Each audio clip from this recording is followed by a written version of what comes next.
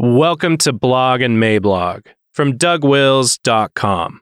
This audio is brought to you by Canon Press.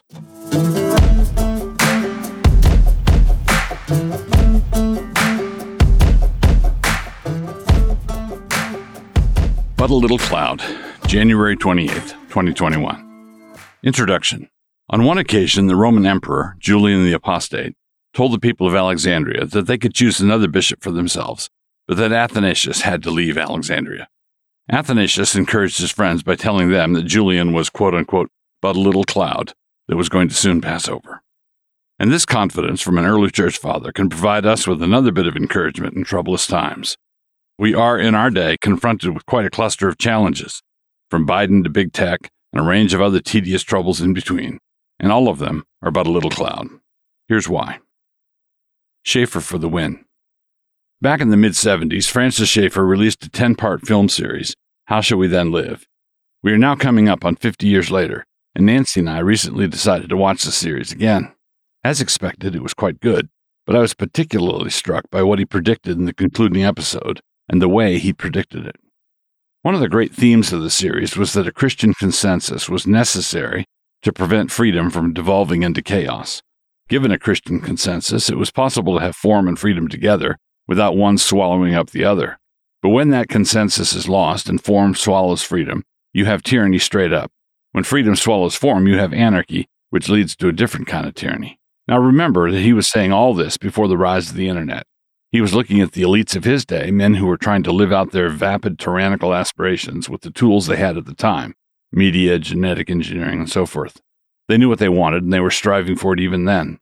What they wanted was what C.S. Lewis presciently called, 30 years before Schaeffer, the abolition of man.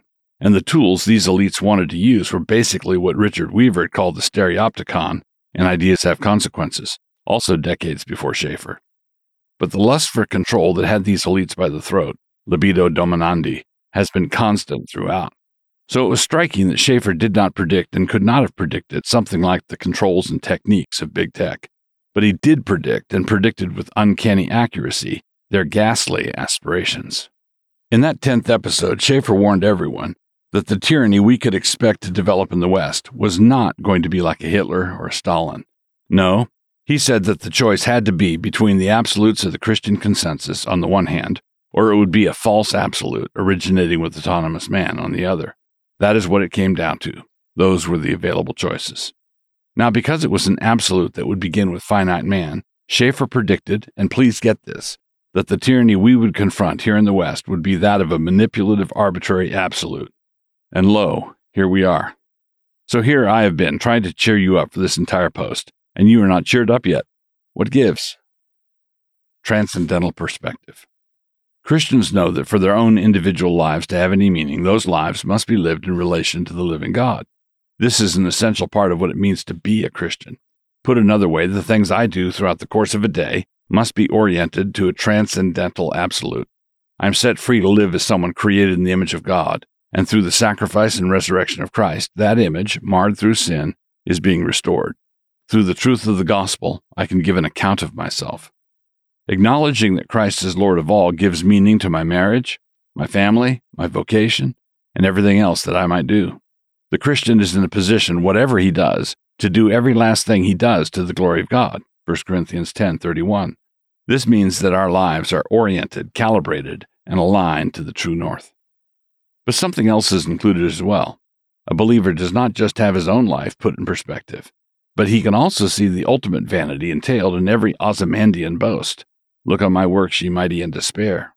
Shelley's great poem was inspired by the vaunts of Ramses II, a man who is no longer of any concern to any of us. Let me quote the whole thing. I met a traveler from an antique land who said, two vast and trunkless legs of stone stand in the desert, near them, on the sand, half sunk, a shattered visage lies whose frown, and wrinkled lip and sneer of cold command, tell that its sculptor well those passions read, which yet survive stamped on these lifeless things, the hand that mocked them and the heart that fled. And on the pedestal these words appear, my name is Ozymandias, King of Kings. Look on my works, ye mighty in despair. Nothing beside remains round the decay of that colossal wreck, boundless and bare.